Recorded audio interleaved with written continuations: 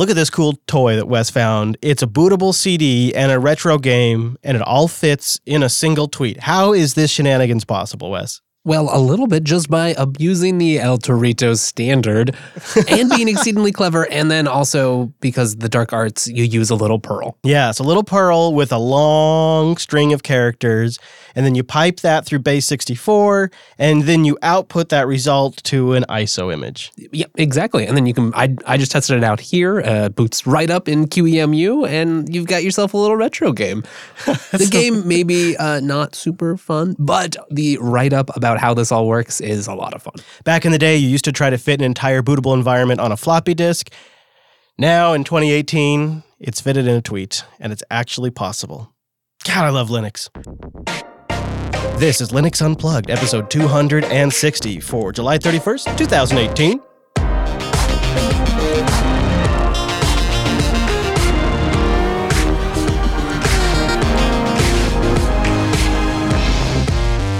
Oh, welcome to Linux Unplugged, your weekly Linux talk show that is surrounded by machines, trapped in a hot room, and jacked up on caffeine. My name is Chris. My name is Wes. Hello, Mr. Payne, and of course, back again, like every week, is Mr. Brent. Hello, Brent. Hello, guys. How's it going? Fantastic. Always doing well when we're all together to do a podcast, and we have a great episode today. One, Mr. Barton George from Dell will be stopping by the program to update us on the Sputnik program, how things are going, the challenges that Chromebooks may pose to the Sputnik program, and much more, including a little looking forward. So I'm really looking forward to that chat. He's coming up in just a little bit, but before we get there, we're going to do a bunch of community news, some big news for us Neon fans. Microsoft is switching to a service model, and we wonder how that's going to affect Linux. And then we need to talk about security and where it really begins, and that's at your home router, and some open source projects that can help you achieve better security on your edge. Then Krita's got some great news, but you'll never guess where some of their money's coming from. And then later on in the show, after we chat with Barton, we're going to wrap it up with not one, not two, but yes, my friends, 3 great app picks, because I don't know, sometimes we just go crazy. You can't stop us. We were just finding great stuff throughout the week. We're like, we got to put that in the show. We got to put that in the show. So there's so much to cover. And the only thing left to do before we can get into it is bring in that mumble room. Time-appropriate greetings, Virtual Lug. What's up? Hello. Good evening. Hello. Good evening, good afternoon, good morning. As I always say now, time-appropriate, because it's different for all y'alls. And I'm very happy to start the show off with some news about one of my favorite Don't Call It a distributions, and that's KDE Neon. And we've all been kind of wondering, when's this thing going to land on an 1804 base? KDE Neon, if you're not familiar, is a rebasing of Ubuntu LTS, and then they take the latest upstream Plasma desktop components, Qt components, and put it on top of 1604. It's great. So it's just everything that you might want if you had 1604 and didn't want to go through the rigmarole of getting that Plasma desktop set up for yourself. Yeah, I mean, and its main appeal really is that you have a stable, predictable 1604 or soon 1804 base, which is kind of boring, doesn't really change a lot. But other than good kind of boring. Yeah, exactly, the right kind of boring, with a really aggressive, fresh desktop environment where the desktop level applications are kept pretty fresh. And that is a super appealing approach to me. And now that I'm all in on the Plasma desktop, Neon really fit well in that spot for me. But I do admit, since Kubuntu came out based on 1804, I really haven't been installing much Neon anymore. Too little, too late? Well, no, it's just if I'm going to be building systems that I want to last for 5 years, I would like to base them on 1804, not 1604. Yeah. Plus, I've been waiting for them to make this transition to 1804, so that way I don't really have to weather it. I still have 2 Neon systems left in production. One of them is the one I'm reading this off of right now. And one of them, the other one is my XPS 13, which I've been using extensively on these road trips and other trips that I've been on. Do you notice any difference in stability or upgrade problems or any other like maintenance issues between the two? I remain to have, actually I have it on 3 systems now I think about it. And on one of the 3, I have issues where my background, my desktop goes away. Certain things break for a little bit, and then I have to log out and log back in to get it to work. Nothing major. Still not great. Doesn't come up on Kubuntu, only manifests itself on my Neon systems. It's not a big deal. It's not the end of the world. But I am looking forward to them making that transition to 1804. And Jonathan Riddle posted over on his blog, that we'll have linked in the show notes, that they're getting really close to that now. They really just have a few things to work out. They're testing the ISOs, and then it's some tidying, and they're done. They already have a bunch of things that are kind of working. Some of it just has to be done a little more officially instead of like a hack or a script or something. But it looks pretty good for the Neon distribution, and 1804 could be just around the corner. And then you've got Elementary OS, which is just around the corner with its base on 1804. Yeah. And you now have 1804.1 that's recently shipped. So it's a good cycle right now for 1804. And in 6 months, that'll start to slow. In a year, we'll be out of cycle a little bit, starting to get a little old. But right now, it's really in that sweet spot. And if you're building a system to last for a few years, there's not a lot of distributions that offer a ton of desktop application availability and 5 years of support. So they're really in a powerful position, more so than they've been in a long time.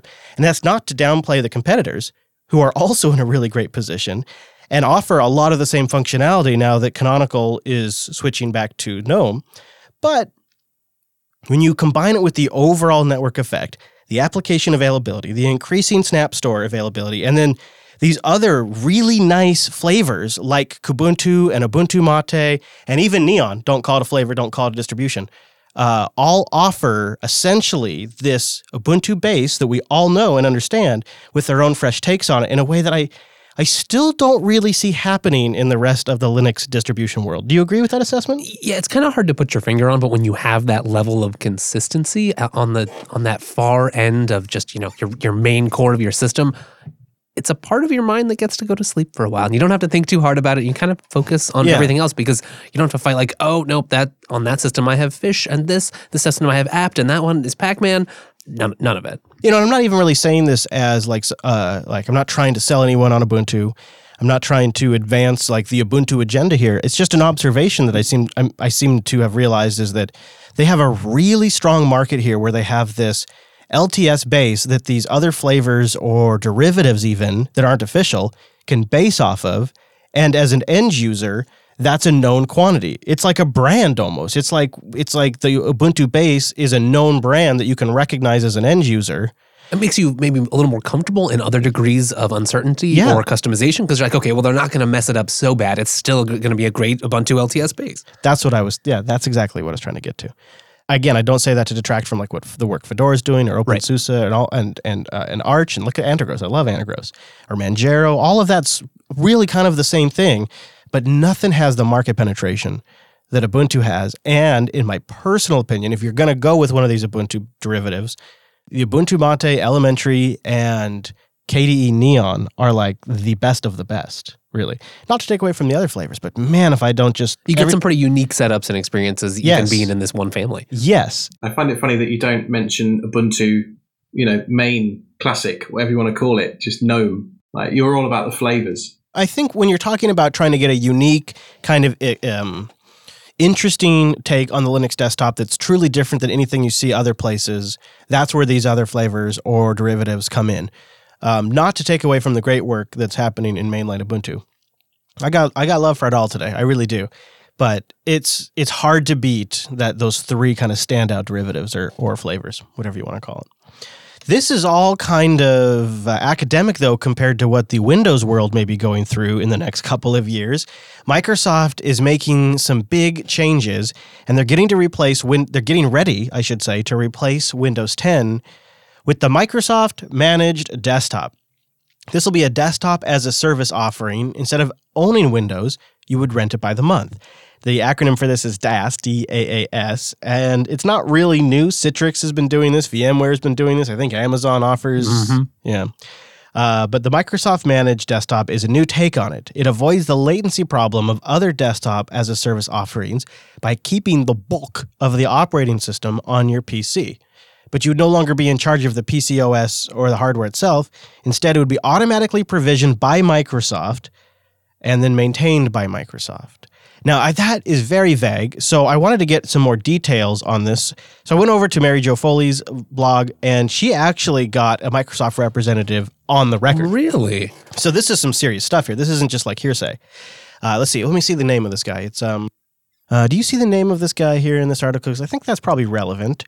But I'll read it, and then if we see it, I'll call it out. But it turns out, she says, Mary Jo Foley writes, I'm hearing that Microsoft Managed Desktop is basically the Microsoft version of Desktop as a Service. It will provide customers with the ability to lease Windows 10 devices that automatically are provisioned for them and have the operating system kept up to date for more than a single monthly fee.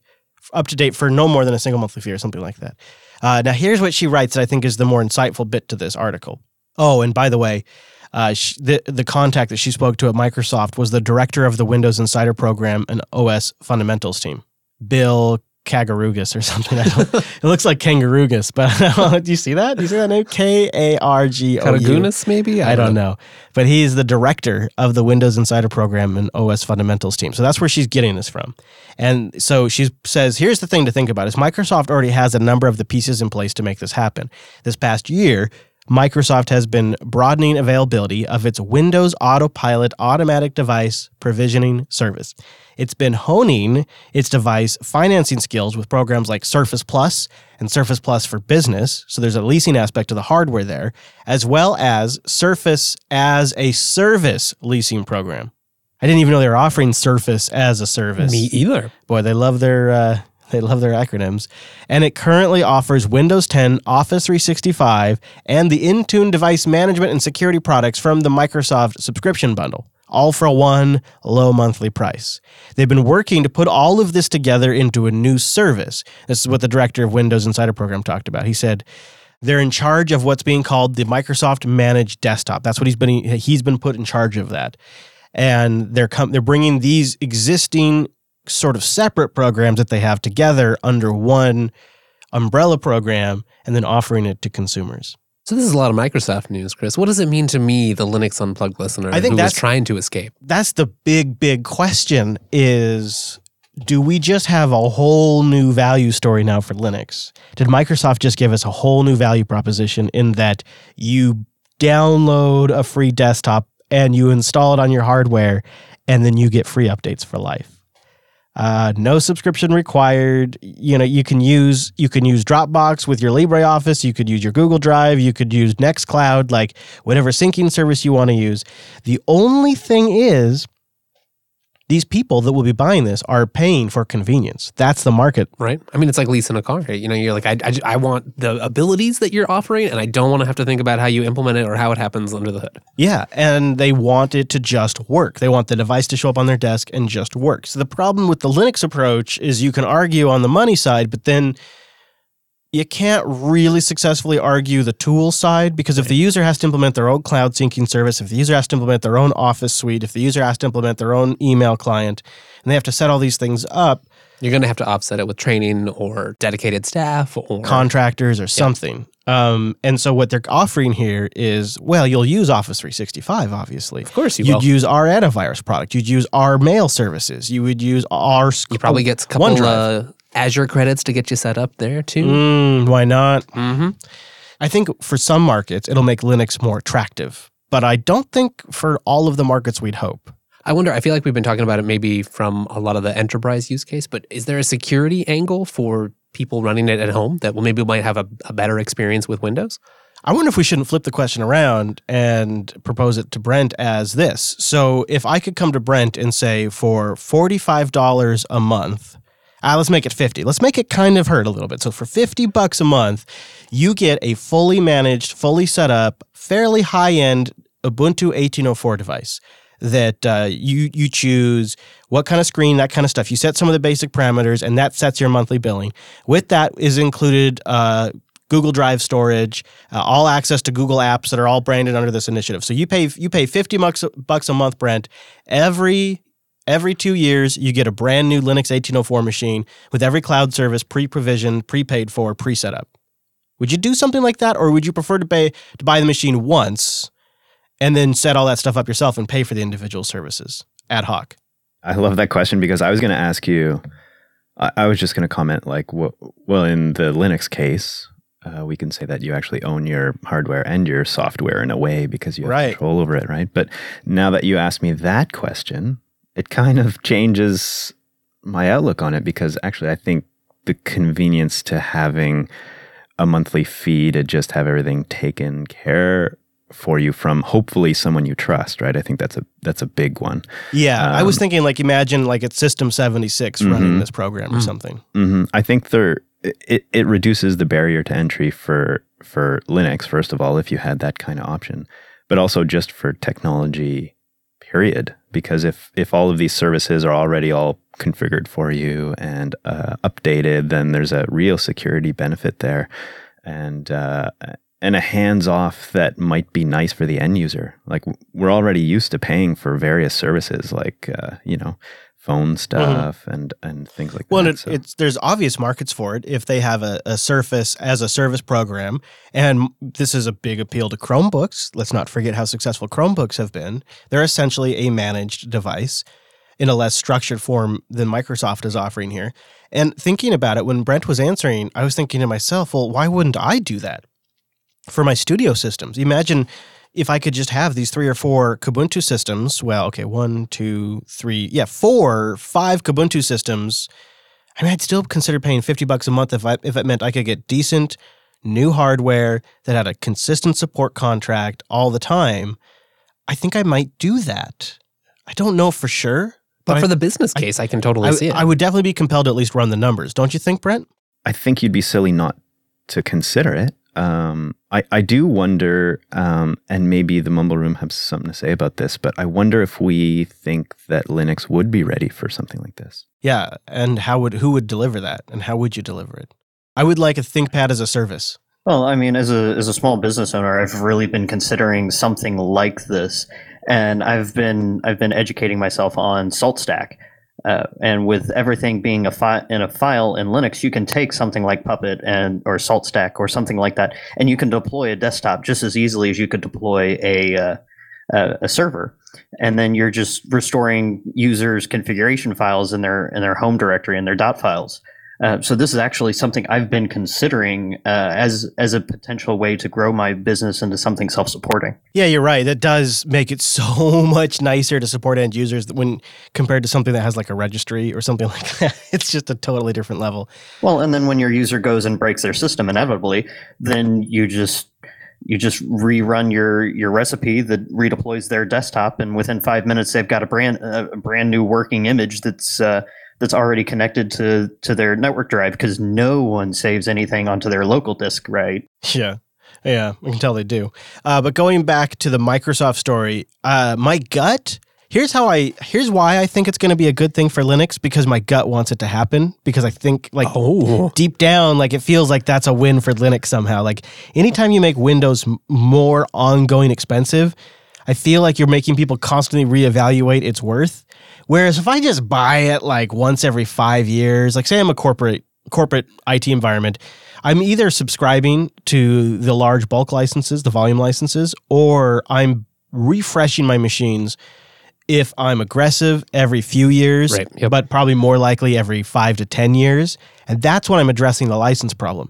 As a business, that's not an unmanageable expense, especially because they are productivity tools. Like they're necessary for the job. Right, and you can probably find a good quarter where it makes the most sense, and okay, yes, we'll buy a big bulk here. We didn't spend as much elsewhere, right? But when it's a line item every month that you're looking at that, going, well, what are we paying for? Because we're paying for all the time now, and it's a per head cost now, and that adds up. That makes a difference. You can write monthly costs off as OPEX rather than CAPEX, so that's better for tax purposes. Yeah, there are advantages. Plus, if you wrap in licensing and you wrap in cloud storage, it's probably likely to be cheaper. But that bundling only gets you so far. Like the cable industry knows that too. So, and I think, it'll also really depend on just how easy is it to administer. What's the customer service aspect like? Yeah. I wonder if this isn't the real cost of Windows 10 being free. I have thought this from the moment they announced it as free. I always thought this. And why they've encouraged it, why they've called it the last version of Windows. I think this has been in the works since Ballmer was running the place. And now they've just kind of figured out how to put it all together by having different experiments with the Surface Books and their different services that have given them some experience. They managed to do it pretty well with Office 365. So it's just another checkbox on a feature list. I was just about to say we're going to move on, but then it dawned on me too, as a Linux user, what if the price was legitimately affordable? So let's just say for a moment it's like I mean, it's not going to be this, but let's just say for $25 a month, you could get like a pretty decent Windows 10 device in your home. As a Linux user, I might consider that just so I have a Windows machine from time to time. And the to be honest with you, that's dropping whatever it is, $100, $200 on Windows 10 Professional has been a barrier for me. I just don't want to do it. I just can't bring myself to do it. Well, look at cell phones. Yeah, exactly. You pay, I don't know how much in the States, $100 a month, but that includes cell connection. So if you're paying half that for your connection and half that for the device every month, you know, a laptop probably costs the same or less to make than a phone. So yeah, it's possible, definitely. Yeah, it could be. All right. I saw JJ had some more thoughts, but we'll save them for the post show. Let's move on. We don't need to talk about Microsoft that much more. I think that's probably good. And I want to talk about security for a moment. I want to talk about something that has been very apparent on the TechSnap program for a while. And this is a very TechSnap program topic. So if you're into this kind of stuff, check out techsnap.systems. But in recent days, the VPN filter malware has been attracting a lot of attention. Much of it in the wake of the May 25th public service announcement by the FBI that was also covered by a number of announcements from vendors and security companies around routers being susceptible to an issue. You might recall the FBI issuing a recommendation to need to be rebooted. They were susceptible to runtime malware. And if you restarted and they reinitialized from the ROM, the malware would be gone, but they may remain vulnerable. So Cisco's threat blog posted on VPN Filter a while ago, and we covered it in TechSnap, but they do provide some good details on devices impacted by this vulnerability, which affected around 500,000 networking devices worldwide. Ooh. Yeah. It works a lot in the way like the Mirai botnet did. Where it specifically goes after home routers. It also uses several zero-day exploits that the lazy vendors just haven't patched that have been known about now. Turns out that works really well. Yeah. Among the reported vendors impacted by VPN Filter are Linksys and Netgear, which is 77% of the home router market, just right there. Linksys and Netgear. Wow. Yeah, and by just exploiting typical vulnerabilities, you can get access to a lot of stuff on these two devices in the wild, including redirecting your DNS to their DNS servers and all kinds of really kind of nasty things that you can do when you're in a trusted position on the edge of the network. It's the new holy grail, too, because so many of you bastards out there are using Linux and Android devices, and you're not using Windows XP and Windows CE devices, and they can't keep writing malware for Windows and get to everybody. You're just making it too hard. Jerks. Especially you Mac users and you iOS users, don't even get me started. So why not go after the thing that y'all have to route through? And that is the router. And that's whenever you want to talk out to the internet, you got to go through that little bastard. So that's the thing they're going after now. And so we should talk about security right at that spot, at the edge of your network. That's where security has to begin. And that's why open source at that part of your network, I think, is maybe one of the most critical spots, if nothing else, than as a remedy to vendor negligence. I think that's fair, like, because, with these open source projects, as long as the project's alive, they're issuing updates. It's at least an escape hatch in a world of, for a long time, it's gotten a little bit better perhaps these days, but for a long time, just not very many great options. No. So OpenWRT 1806 has just come out today. And it's a significant release because it's the first one since the OpenWRT and LEDE projects decided to merge. Wow, that is a big deal. Yeah. And so now this is their combined effort under the OpenWRT umbrella. We're back together. Yeah. That is great, right? We talked about this 2 years ago. Wow. That's how long it's been, which it doesn't feel like it's been that long, but yeah. So the Linux embedded development environment and OpenWRT came together, and now we have OpenWRT 1806, which is replacing 1505. So it's a pretty big jump there because it's a combination of LEDE 1701 and OpenWRT 1505, so they just went right to 1806. It adds support for network flow offloading, which is badass, modernizes support for some Atheros chipsets, a bunch of kernel updates and package updates, among other areas of improvement. And we'll have links in the show notes so you can check it out. This is the kind of thing where it's a simple step. I mean, if you got a good hardware vendor who's updating your firmware and you feel pretty comfortable in it, then more power to you. That's great. But this has been the solution I've taken in the past.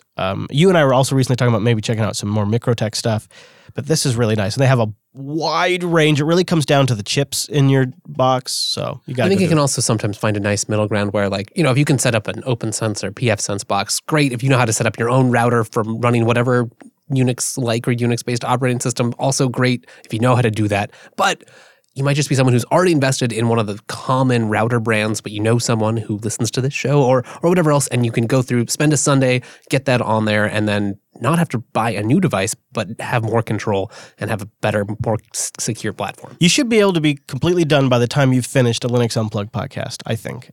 So try that out. Like Wes said, maybe help out a family member. There's other solutions, obviously. We could list so many other possibilities. You guys know I'm a big fan of pfSense.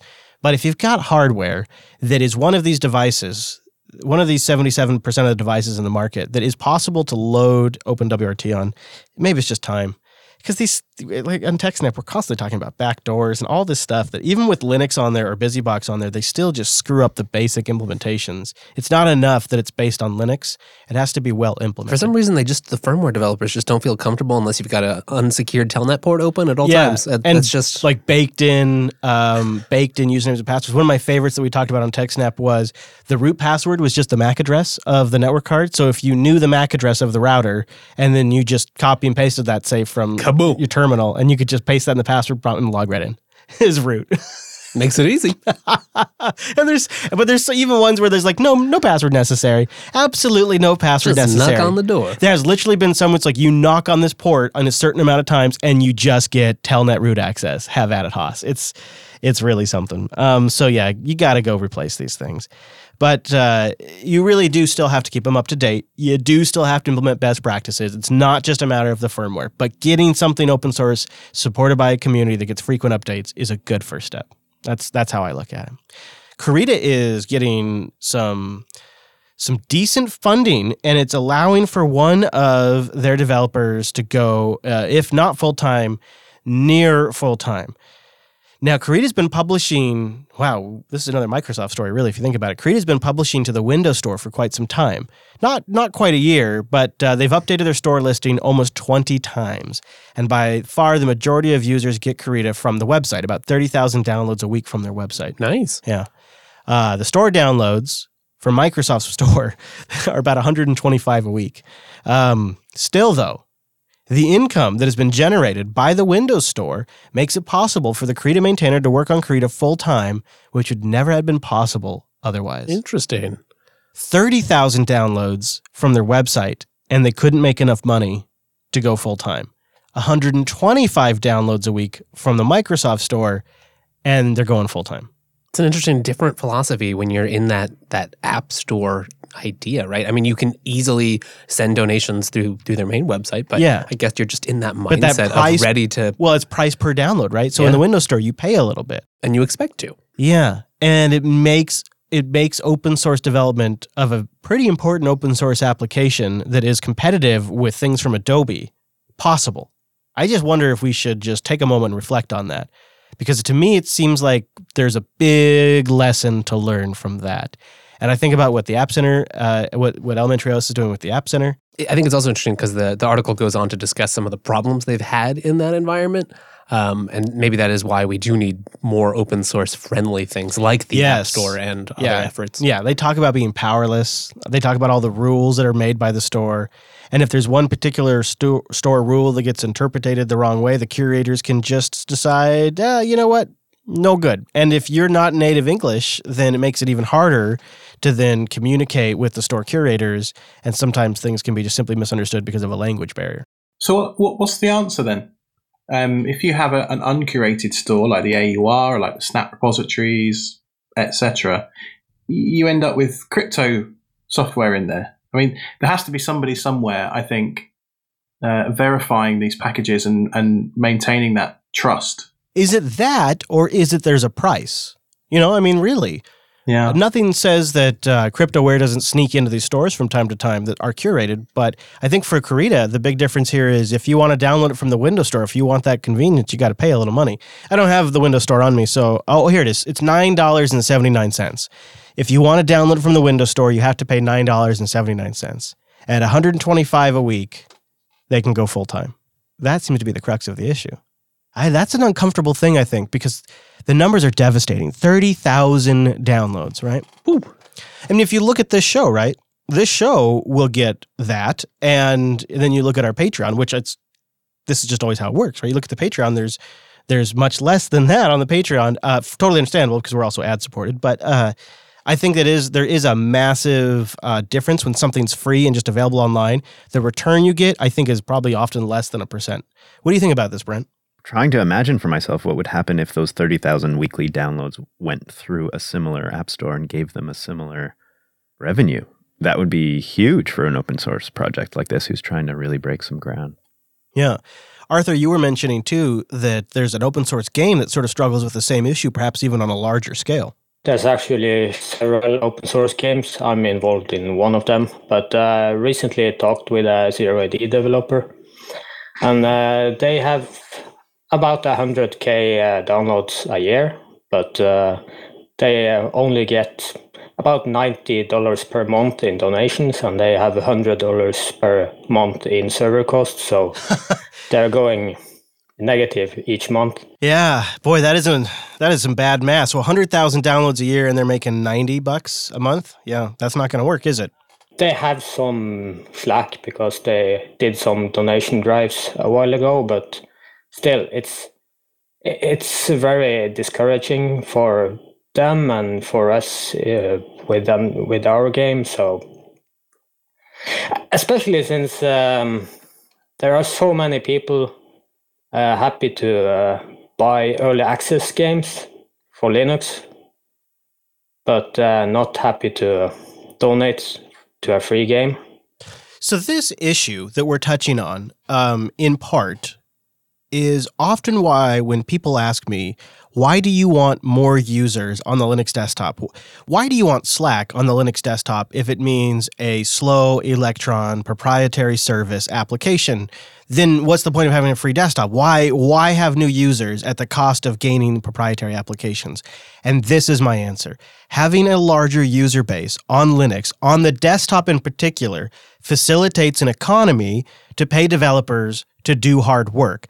And as the user base grows, the demand for more sophisticated applications that connect to more sophisticated services will also grow. And if we don't have a way to facilitate financing this work, the people that are capable of doing that work are going to go get paid to do it somewhere else. And I think it's a bit of egg on our face that the frickin' Microsoft Windows Store is now paying to make Krita development possible.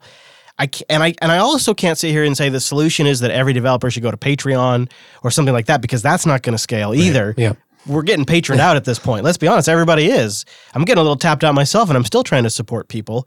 The reality is we have to facilitate some mechanism to reward hard work. A value for value model has to exist for free and open source software.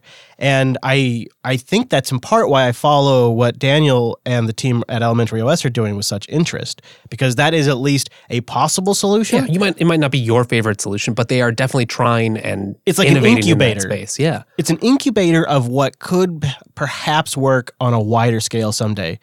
And I don't know if that's the right solution, but maybe what's going on with Krita gives us some perspective. Right. I mean, especially exploring things of, like it's still open source, it's still free, but maybe there's a few hurdles, or it's not the thing that you find the easiest anymore.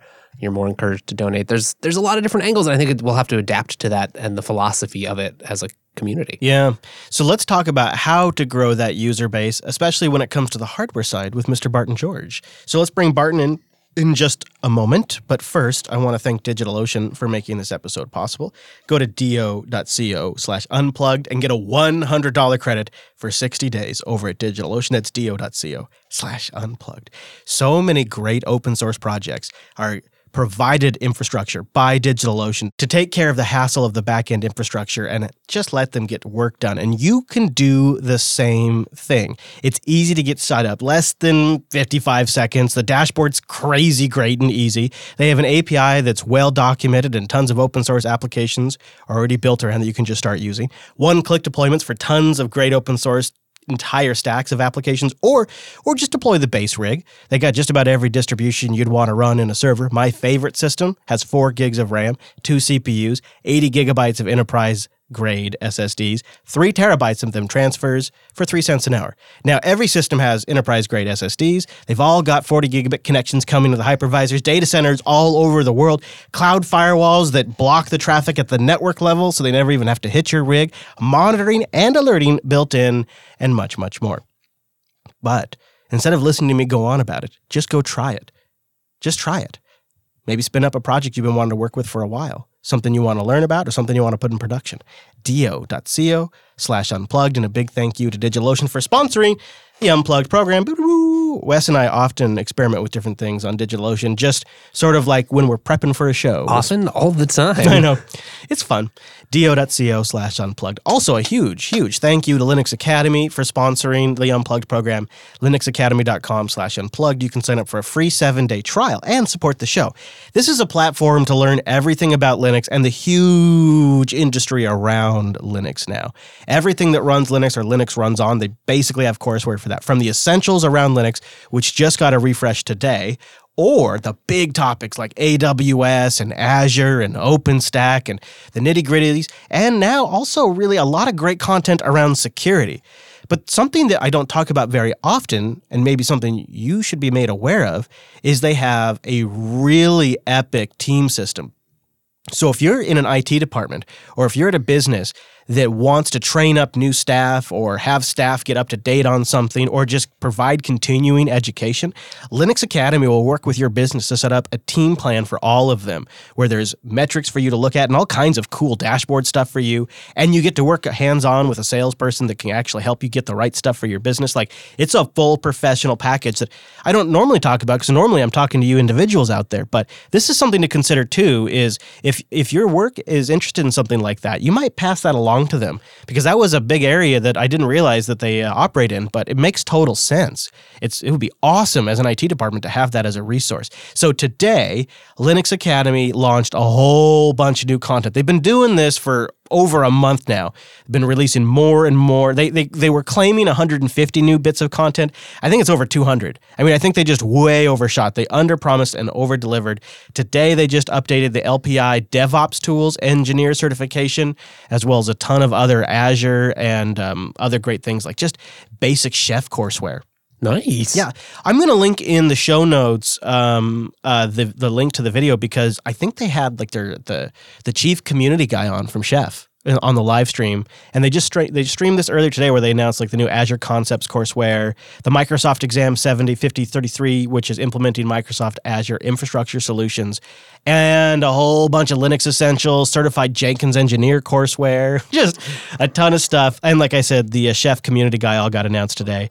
So check that out. I'll have a link in the show notes at linuxunplugged/260, and get started at Linux Academy by going to linuxacademy.com/unplugged.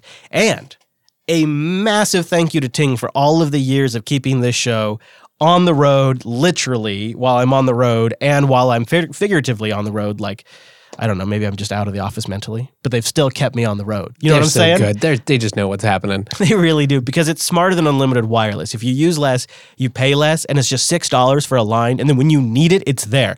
Holy crap, has that been useful. The average Ting bill is just $23 per phone per month, because it's pay for what you use wireless. Minutes, messages, megabytes, whatever you use, that's what you pay. $6 for the line, and then just your usage on top of that. Like, well, I think I should probably also mention, sometimes, depending on your area, Uncle Sam has a cut. You know what I'm saying? Like, he's got a cut. Uncle Sam. But that ain't Ting's fault. No. They can't help He's that. got his hands in everything, Wes. Watch out. I know. No contracts, no early termination fees, and a great control panel to manage it all. Turn individual services off, get complete usage at a glance, take control of every aspect of your account, and turn things on or off. Like, I've activated several devices just through the webpage. And they also have a bunch of great devices you can buy directly, including just getting a $9 SIM card. Is this? Oh, whoa. Oh, no. Don't tell me. Do not tell me they have a $1 sale. Oh, snap. They got a $1 sale going on the Ting Sim right now, at least the GSM Sim. I've been waiting. I'm going to put a link in the show notes. That's the best deal of the year right there. The $1 Sim is when Noah and I'm going to send a link to Noah too. You stock up on these Sims, you just put them in your bag, and then when you need data somewhere, you pop it in there, you're good to go. It's $6 a month, and you turn it off when you're done. And plus, when you get that Sim at $1, if you go to linux.ting.com, they'll give you $25 in service credit, which is probably going to pay for more than your first month of using that thing, maybe even the first 2 months of using that thing, depending on how much you use it.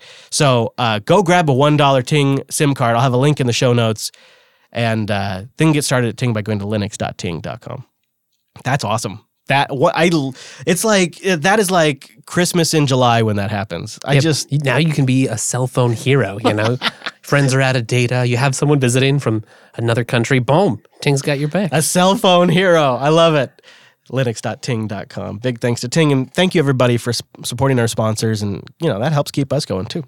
All right, so every now and then I like to sit down with Barton George. You guys remember Barton. He was the guy that really kicked the whole Sputnik project off at Dell and was an advocate and used some internal funding they had. Like there was their own seed funding internally, if you will. That's not what they called it. But it's kind of like, it was like, here's some project money. See what you can do with this. It wasn't a ton, but with that money, Barton assembled a small team and they begun working on the Sputnik project. Well, just a few months ago, they released the 7th generation of the XPS 13, and then last week, they just updated it unusually quick to 1804, and there's been a ton of excitement around that, so we brought Barton back to the show to do some high-level talking about all this stuff. Well, a big hearty welcome back to the show to one Mr. Barton George. Barton, welcome back to the Unplugged program. My pleasure as always, Chris. This is one of the things I enjoy doing most. Oh, he says, with, I'm sure, 100% legitimacy. Of course. I think for all the podcasters. What? Yeah, right. Of course. Good on you. In fact, I'll have to tell you, there was another podcast I was going to be doing, and I don't know, they heard through the grapevine I was doing this, and they said, why don't we push it off for a little bit? Once you come on one of the Jupiter Broadcasting shows, you've reached all of the audiences. I think what that's about. Well, exactly. Yeah. Exactly. There is there's no more. There's no competing. So, of course, if you're here, that probably means there's some new things to talk about. And I wanted to just kind of recap with maybe a few of the general updates to the whole Sputnik line. Where have things changed? Where have things gone in the last few months? Maybe what has it been, 6 months, almost a year since we chatted? What's changed? What's new? Well, I'm trying to remember. You guys came down here to Dell, and you did the whole shebang as far as what are we doing with regards to Linux, and you did things like on the client side, the server side. Yeah. You did our HPC stuff. That was last April, right? Yeah, and then you did, in fact, you did also the coffee maker, which also runs on Linux. That's right. So you covered the whole 9 yards. Well, since that time, lots happened. We had in November we celebrated our 5th anniversary, and then in January, we launched the 7th generation of the XPS 13. Oh, wow. So, and that at the time launched with 1604. Fast forward to now, and about a month or two ago, we're starting to refresh our whole Precision line, which runs on the Precision Mobile that runs on Ubuntu. So there's 4 that make up that line. In fact, I think you have one from the last gen. There's the 3530, the 5330, the 7530, and the 7730. We got to give these some names like the Ferrari, like these names that stick. No, they do. All internal code names, and I never remember. In fact, yes, they actually do use like Testarossa and other various fast car names. That's great. Yeah. So, but you have, which one did you get? Did you get the 7720? Yes, that is what it is. Exactly. Okay. Yeah, I was just going to say it's almost within arm's reach, but yes, the 7720. And it's a beast of a machine. One of the things I love about it is I can throw just about any workload at that sucker, and it never fails. It just churns and churns through it. I've done literally almost 40 hours of straight encoding on that machine before. Wow. Yeah. Dang. It really holds up. Yeah, and it just keeps getting beefier. So, and then just to decode the 77, the 7 stands for 17-inch, the 75, the 5 stands for? I'm going to say AMD. I don't know. I'm just taking a wild stab. No, it stands for 15 inches. But anyway. Oh, that makes way more sense. That's much better. Yeah, That's a good guess. Yeah, and I thought you were going to Google it and find out. I should have. So we have the 35 is the one that's the value price, and then the 5530 is the one that that most developers want to get. So my favorite thing on Hacker News was somebody who wrote Dell makes a better MacBook Pro than Apple, and I just thought, wow. And that was the 5520 at the time was what he was talking about, and then he put didn't see that coming. So it's been great. That's just to get to wax nostalgic. When we launched originally, now a little over 5 years ago, it was just the XPS 13, right? And we just had one config, and what we got was a lot of people saying, "Oh, that's cool, but that's not going to do it for me. I need something big and beefy."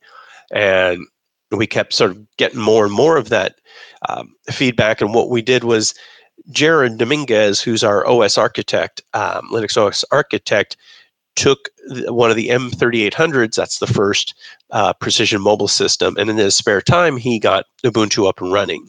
So he posted that to his blog, or to the Dell technical blog, and got tons of excitement, but that didn't satiate the folks. They still wanted it to become real. And so the next year we were able to release that as a real system. So then from there it was one system, and then we did the current line. They went from 10, and then the next generation ends in 20, which is what you have. Mm-hmm. And as we said, now the next one is 30. Okay, so it does kind of make sense when you break it down. Oh, yeah. Once you get the decoder ring, once you have the key. I was looking at the original specs. The original XPS 13 Developer Edition wasn't bad. It was 8 gigs of RAM, 256 gigabyte SSD. The biggest weak spot really was the screen compared to what you have now on the XPS 13. It was a 1280 by 720. We got a lot of nasty comments about that. My phone has twice that, et cetera, et cetera. Luckily, we were able to fix that within 2 months. So we launched in the States, then 2 months later, when we launched in Europe, we were able to get a higher resolution screen. The other thing, too, is when we first were doing the beta work, it was only 4 gigs. So when we got to release, it was 8 gigs. So, not so bad. Yeah. But just to finish my linear story of what's happening, we announced the new precision line. The 3530 was available first. That's the value one. And then the two super beefy ones, the 15-inch and the 17-inch, we announced 2 weeks ago. And as I said, that's the one that you have. And the other thing, too, is we're targeting the higher end, the 7730 at AI workloads. Does that mean more GPU? What does that mean, really? Yeah, it's the cards that go in there, and you're going to start getting me out of my depth. So I'll just say, yeah, it's like it's like the hard. I mean, people throw it around, but there's like a hardware, a software stack that like goes into it, and I find that to be really interesting because it's really a lot of it is starting on Linux. Like this whole AI workload and machine learning is so new, and it's. Did you see? I mean, not to derail, but did you see that coming? I didn't really quite see it being so strong a few years ago. Well, I mean, I think that's sort of where it began, right? If you think of with data scientists and people in the educational space, that's what they're going to start off with is Linux, and then they get used to it and they really like it. So it's carried over from there, and it's actually so we've got one system on the mobile workstation, but then the 4 desk side ones we offer, those are also well targeted at AI. I mean, it seems like a sweet spot where you have both a user-friendly desktop and a production machine that can run real workloads. Exactly. And so you can do stuff locally, and then you can always push it to servers on the back end. I know you were kind of wrapping this up, but before you touched on something to go back to your story a bit. You mentioned you shipped it with the one screen and then pretty quickly realized it needs a better screen. Prototypes had 4 gigs of RAM. Final version had 8 gigs of RAM. There's something that kind of caught my attention with just the most recent cycle of machines is if I'm not mistaken, they launched with 1604, but then within a couple of months now we're seeing a Dell-sanctioned upgrade path to 1804, and I believe new units will be shipping with 1804. What's that like? I mean, how does that happen exactly? Because the timing of the new XPS hardware and the timing of the 1804 release were really close together. I'm imagining behind the scenes there must have been some consternation over, is it worth holding back and shipping 1804 originally or what? I'm just curious, how did that transpire? Yeah, and I think sometimes we get luckier than others depending on, right? So it's the 7th generation that we're talking about. So within those 7 generations, sometimes we get lucky with the timing so that if it's, 1404, it came out in, August or October. So we're pretty close to that number. And then other times, unfortunately, this is where we end up on the wrong end of the lucky factor, because first of all, after it's launched, then the OEM drivers and bits like that have to be finally put together by Canonical, and then we need to do the work, and there's a certain amount of lead time so that if people think, well, gosh, your system came out in, let's just say, May, and 1804 obviously came out in April. What's the deal? What's the deal, man? Exactly. And so, unfortunately, the way that the cycle works, it comes out with that fits in the time frame of getting the release from Canonical for the OEM, as well as the whole lead time with the product. Yeah, that makes sense. So in the case of 1804 on the XPS 13, we're the first OEM to large OEM to launch with 1804. So what we did is we knew the timing was coming up, and one thing I learned too, because we were taking stock the other day, we have over 150 systems that run Ubuntu, and had no idea there was that many. When you say systems, what do you mean? Like servers, IoT devices, desktops, laptops, or? No, these are just clients, right? So it would be things like Precision Desk Side and mobile, as well as Vostru, Optiplex, blah, blah, blah. And so, and just as an aside, the difference between, and we've done that now for over a decade, the difference in Sputnik is that when I pitched it, I said, you know what? Developers will really pay for our best looking system running Ubuntu. And that was counterintuitive because we had done really well with Ubuntu on some of the lower end systems, and they still sell extremely well.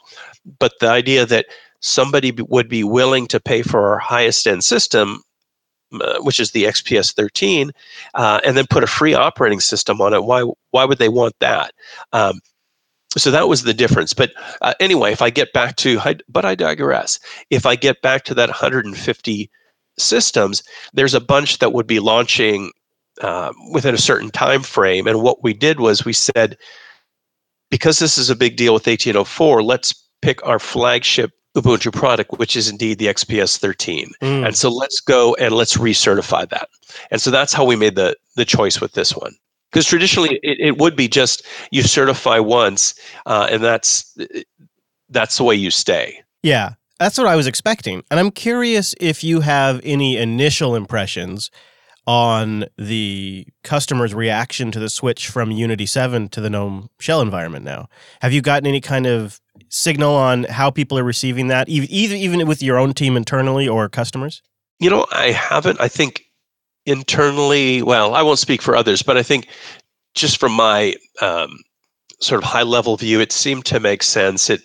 They had gotten some traction with Unity, and it was a great idea. But at some point, when you're looking to focus resources, unfortunately, you look for something that you can leverage. It's not something that you have to put a ton of resources in. And so, it's interesting in the blog I did for the launching of 1804,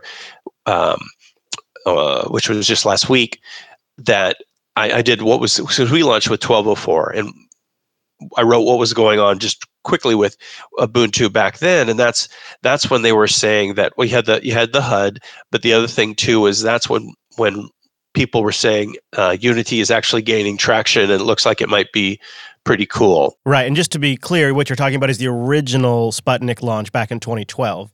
Yeah, exactly. Yeah. So 1204, and then which had those the specs that you just quoted earlier on.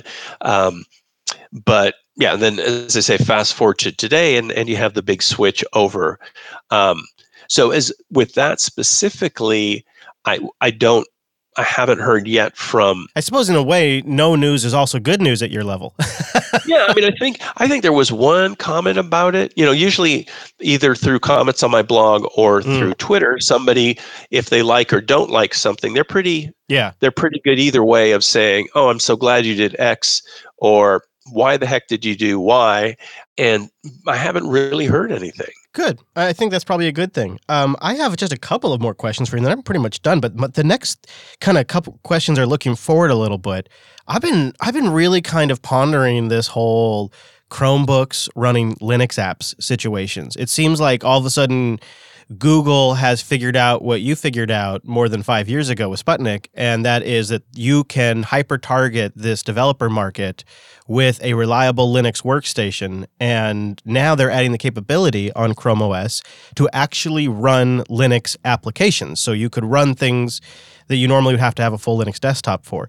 Do you perceive that as competition to the Sputnik line? And I guess another way to frame that is, why would I necessarily buy an XPS 13 over, say, a future Chromebook in a year or so from now that has pretty decent specs, maybe it's $300 and can run Linux applications? Yeah, I think, it's interesting because they obviously took the idea from us, because I think so. 5 years ago when we were looking to sanity check this, we went out and talked to them. So they stole the idea. They just waited 5 years to act on it, right? I mean, it was insidious.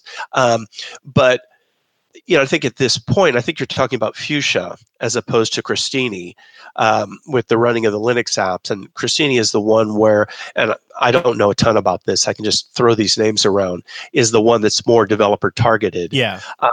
And so I think there will be certain use cases that Chromebook will be fine, but there will also be, they're going to be different a year from now, as will we, right? We keep progressing. We're not standing still. And it will be interesting to see which areas in particular they'll target. Yeah. I know just from anecdotally, my cousin works on back-end systems at Google. And so when he started there, he wanted to get an Ubuntu-based system. And then he found out that you really can't work locally. And so he just got a Chromebook. So, it depends on what kind of a use case you're using. If all you're doing is connecting back in, then you really don't, you don't need something powerful. Yeah. But if you're doing a lot of, hacking on the plane or in the train or, conferences, then that's something like the XPS 13 makes a lot of sense. Yeah. And I think just like Mac OS, only more pronounced, Chrome OS has walls that more technical users will run into pretty quickly. And that can be a source of frustration. And, something like the XPS 13 is a tool to do your job, and it's worth investing in the right tool. So I don't think it spells doom for anything, but it is interesting to see Google executing on what is clearly a Dell idea. I mean, it looks like it from just the outsider's perspective even, which is fascinating. I wonder what took them so long, Well, exactly. They were just they were plotting and they were trying to figure it out. And then one day, boom. They're waiting to see if you made any money and sold some units. And then they realized. Yeah. Yeah, exactly. In the first couple of years, it looked like it wasn't. But we've all of a sudden, it's gone like a hockey stick. It's crazy with Sputnik. And I think it's because it's the network effect, right? So it's more of a word of mouth. We haven't bought any Super Bowl ads yet, although we will this year. That was a spoiler. I shouldn't have told you that. Really? Yeah, Sputnik Super Bowl ad. I'm paying for it out of my own pocket. No, you're joking now. No, totally. Gosh, you got me excited. You got me excited there for. Well, we'll do a Kickstarter, a GoFundMe. Well, and that is exactly what I was going to say. So if you want to see us in the Super Bowl, please, it's under Barton George, move to Bermuda account. That's just sort of a way we've set it up. I'll pitch in. Yeah, it seems legit. Yeah, exactly. So yet I digress. But I was just talking about how things have done, how it's Hockey really stick. gone up, which is real. It's really nice. It's been really gratifying. I bet. And so to see that, and it's caught a lot of attention internally because I think at the beginning, well, I know in the beginning there's quite a few people who saw this as a distraction because any company, you've got X number of resources, and why are you going to put them on this niche market as they saw it with a group that Dell really doesn't target or work with, meaning developers. And then now it's the money we made, but also the amount of positive feedback thanks to the community, reviews and press, etc. It's been great. I mean, the things that people say on Twitter are just, they're awesome. It's really nice to know that there's a group that really was looking for something just like this. Yeah, and it has net positive brand effects for Dell. I think it really does. Even outside the core market that the Sputnik is targeting. Yeah, no, I've seen comments where people saying that, I didn't consider Dells before, but now that you got this, I'm very interested in checking out Dell. So that's been great. And it's also because it's a net new area for us, we weren't cannibalizing Windows systems. Right. Interesting. That's a good point. And that turns out to be pretty important politically, I imagine. Well, Barton, I always enjoy our chats. Is there anything else you want to touch on or mention? I'll have a link to your blog and your Twitter profile in our show notes so people can get that pretty easily. Yeah, I think the one thing I would say is the interest in the 1804 release on the XPS 13 Developer Edition. I had no idea it would generate this much interest because the platform itself has been around since January.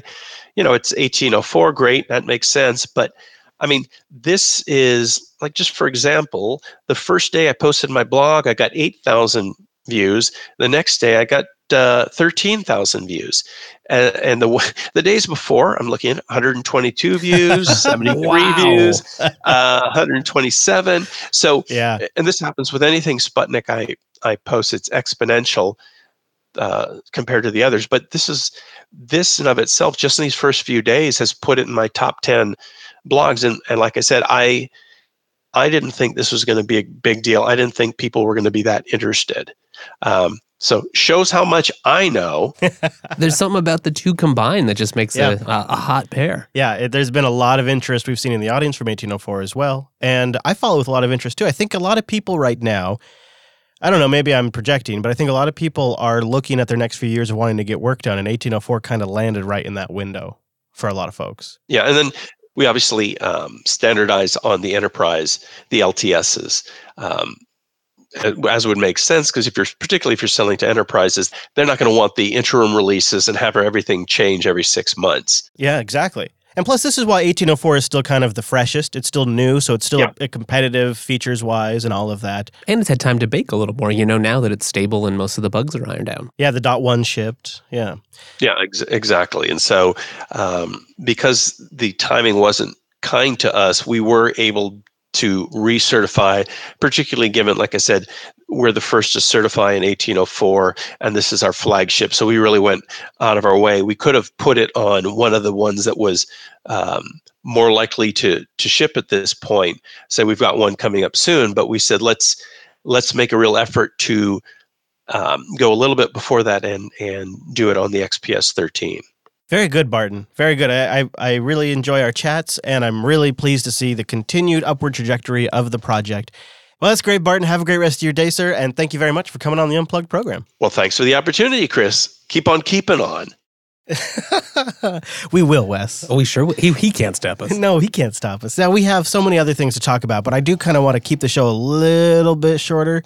I've been trying to keep it under an hour and 15 or so we'll probably leave a few things for the show notes, but it was a super great chat with Barton, and I'm really pleased to see the progress of their project. Now, we need some balance in the show for next week, so if somebody from Red Hat wants to come on and talk about, I don't know, CoreOS or something. I mean, let's just balance it out a little bit, because we had a lot of Ubuntu this episode. And it's fine. It's a great product, obviously. Here's the platform. I feel like we gotta, maybe we should have somebody come on here and talk about not Gentoo. We've done that plenty. I don't know, but it's something we'll think about. In the meantime, let's talk about some app picks. We got a couple for you that we wanted to cover before we get out of here. And what is more fun than stressing the hell out of your system? So we got an app for you. I'm gonna call it S2E? TUI? The Stress Terminal UI. Yeah, and you've got it installed on your machine over there. It is a super slick looking. Is it technically a terminal app? Yeah. Oh, yeah. Runs right in that there terminal. Right. It's a terminal app. It's a Python terminal app that runs right in your terminal, and it's going to be some of the coolest looking visuals to visualize out the utilization of your system, like CPU frequency, temperature, overall clock utilization, and the power it's drawing in this really tight looking UI. How would you, you almost describe that as like pastel colors. I don't really know how to describe that. The color scheme is lovely.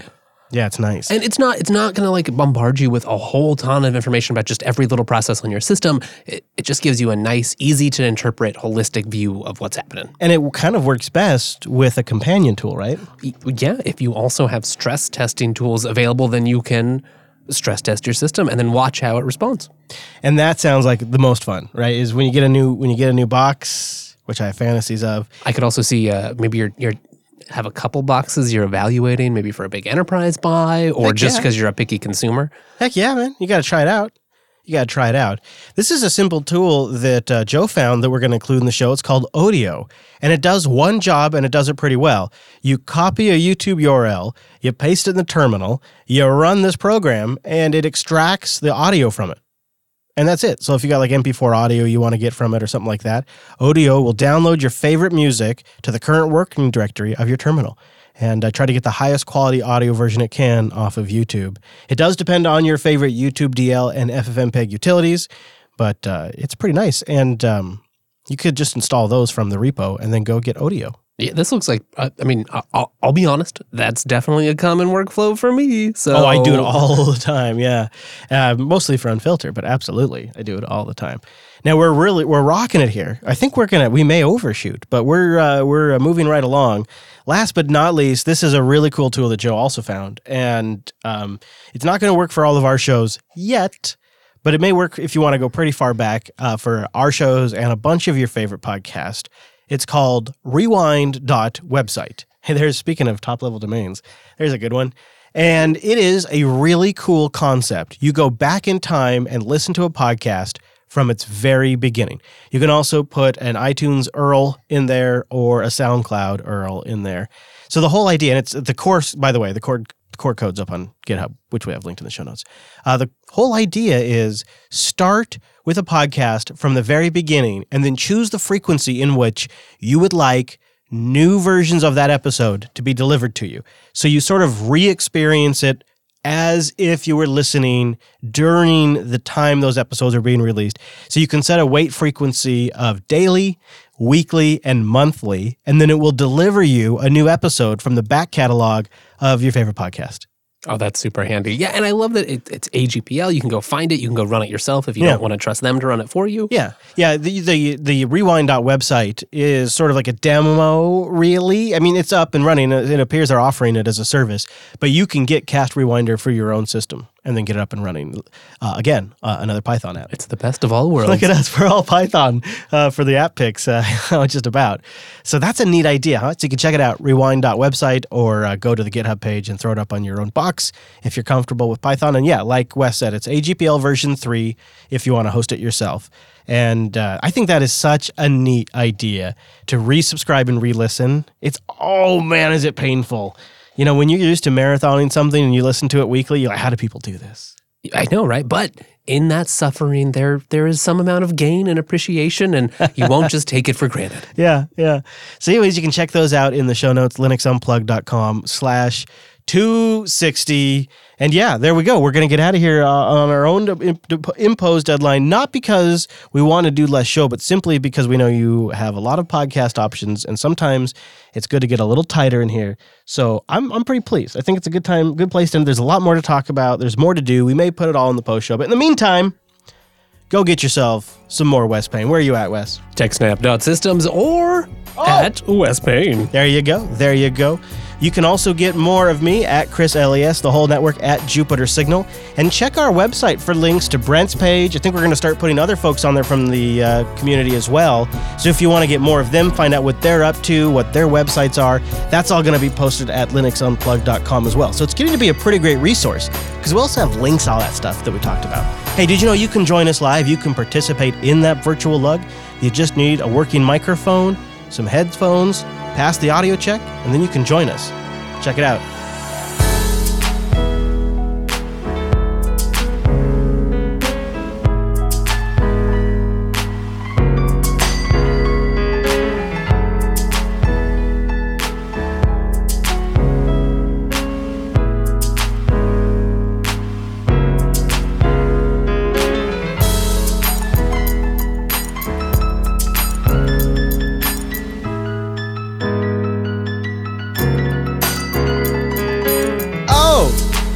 Next Tuesday! There, I got it in there. Nice. How's that, Brent? Yeah, thank you. Thank you. That and a bell ring would be, make the show. Oh, for me. okay, all right. There you go. Thank you. You got the actual bell, too. So, yeah, all right.